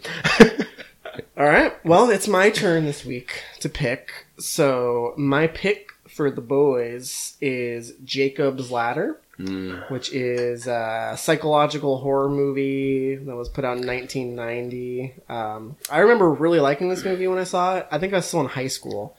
And, I hope it doesn't age terribly like some 90s movies yeah. do. This movie has a cult following, though. People really like this movie. So it stars Tim Robbins. He's basically in this like nightmare dreamscape where he thinks he's having a dream, but it kind of blurs the line between reality and dream. It's pretty cool. I have to read the catch tag on the back. Yeah, do it. The most frightening thing about Jacob Singer's nightmare is that he isn't dreaming. Oh, yeah. You guys stoked? Scary shit. Well, if Tom loses, he's got double duty. I'm pretty stoked to see this. Okay. Well, This is from my personal collection, by the way. yeah, I was going to pick Them, which is one of my favorite horror movies, but Travis had already seen it. Yeah, I so- ruined it. Yeah, fuck Travis. Yeah. Okay, so I have their written submissions here for what they think the movie is rated on Rotten Tomatoes. So I have Tom's pick. He chose 77%. Lucky number 77. Travis went with 67%. I almost went with 76, but then I flipped him. Whoa. Yeah, huge. 67 and 77. Actual Rotten Tomatoes score? 69%. Oh, shit. Tom gets double Put duty. it on the board. Oh, boy. So, yeah. Here you go. July 4th, you'll baby. that movie, I think. Yeah, I just watched movies all day. Cool. Well, that's going to do it for this week. Next feature review is definitely going to be War of the Planet of the Apes. That looks cool. Oh, We're yeah, all pretty baby. stoked for that one. Is there anything else? I mean, knowing me and Travis, we'll probably get more fucking screeners. Yeah, I'd like to catch a screener. We usually get A screener or 3. Spider-Man. I'm definitely planning on seeing Spider-Man. Yeah, we should probably Yeah. see that too. What else we got here? I'm pulling up Coming Soon. It's a lot of movies, though. There's some buzz. Oh, Ghost Story comes out next week, but we already talked about that one. I already saw it. Who cares? Fuck it. I didn't see it, but it looks kind of boring. I would say you could wait. Yeah, okay, I'm gonna wait. That's basically it. Lady Macbeth looks kind of cool, but I don't know if that's going to be playing here. I don't even know what that weekend. is. That does look cool. I've heard good things. Is that Was a that a period can? piece? Yeah. No, we got I think No? it's isn't it a modern take on? No, it's not. Never. It's still a period piece. It's a period but- piece. Is this like the 5th rendition of Macbeth? Probably, yeah. The Is this 12th. Keanu Reeves? That is Keanu Yeah. Reeves. Yeah, what's He's it in called? a movie called To the Bone. Mm-hmm. To the hilt. Hey, we could watch. To the window. I don't know if you guys both want to watch it, but I rented The Bad Batch on Vudu, so we could watch that and review it. Oh yeah, that's a new release, right? That's the We'd have to girl look who up, walks but- home alone at night woman, right? Yeah, That's her I've been movie? hearing a lot of mixed things about it, Me so too. I'm excited. Yeah, we can I check still that want out. to see A Girl Walks Home Alone. Yeah, I do need to watch that. Maybe I'll watch that and we can watch The Bad Batch. All right.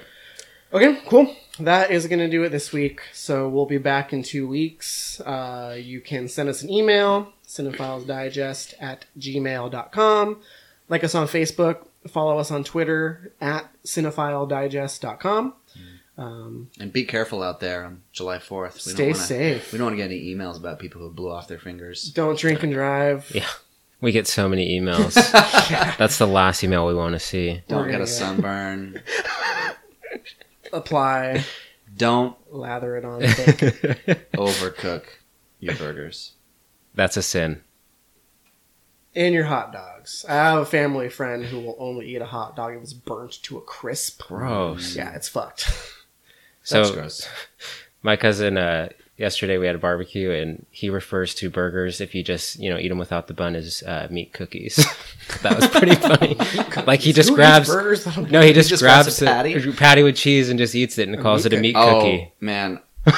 Last night I was at a wedding, and around 11 or maybe 10:30, when okay, here's the classic way that a wedding goes. You start out with the oldies, where all the old people will dance and have a good time, and it's pretty like innocent, and then they start to get tired, and then you throw on Turn Down for What, and everybody goes crazy. About That's exactly how a wedding Yes, goes. exactly. About 20 minutes after the first Lil Jon song came on, we had Dick's Burgers delivered, and Oh, yeah. it was That's amazing. Killer. Who delivered it? Uber Eats? I don't know. Postmates. I guess they just had it predetermined, but it was a surprise for everybody, and it was amazing. There were like 50 Dick's Burgers just sitting on the table. Was that the food, or was that like a little snack? No. after We'd already the had fact? dinner. We Oh, already okay. had like a taco bar for dinner, and then all of a sudden, there's just all these fatty burgers just ready to refill Hell your yeah. dancing. Anyway, anybody who's getting married, you should probably have It's a good touch. Your local burger place deliver 1,000 burgers. Okay, cool. That's going to do it for this week. We will be back in 2 weeks. Thank you guys for listening, and stay safe out there. Peace out. Bye. Runner, gold dripper, flow flipper, smoke killer, slow zipper, quick temper, temperamental, sharp mental, departmental, tight fella, when wanna be him, when wanna see him, data tight, really be jealous. Have you guys ever seen your mom do a beer bong? Because I have. No. That's awesome. It was awesome. I was like 16. My mom just crushed a beer bong.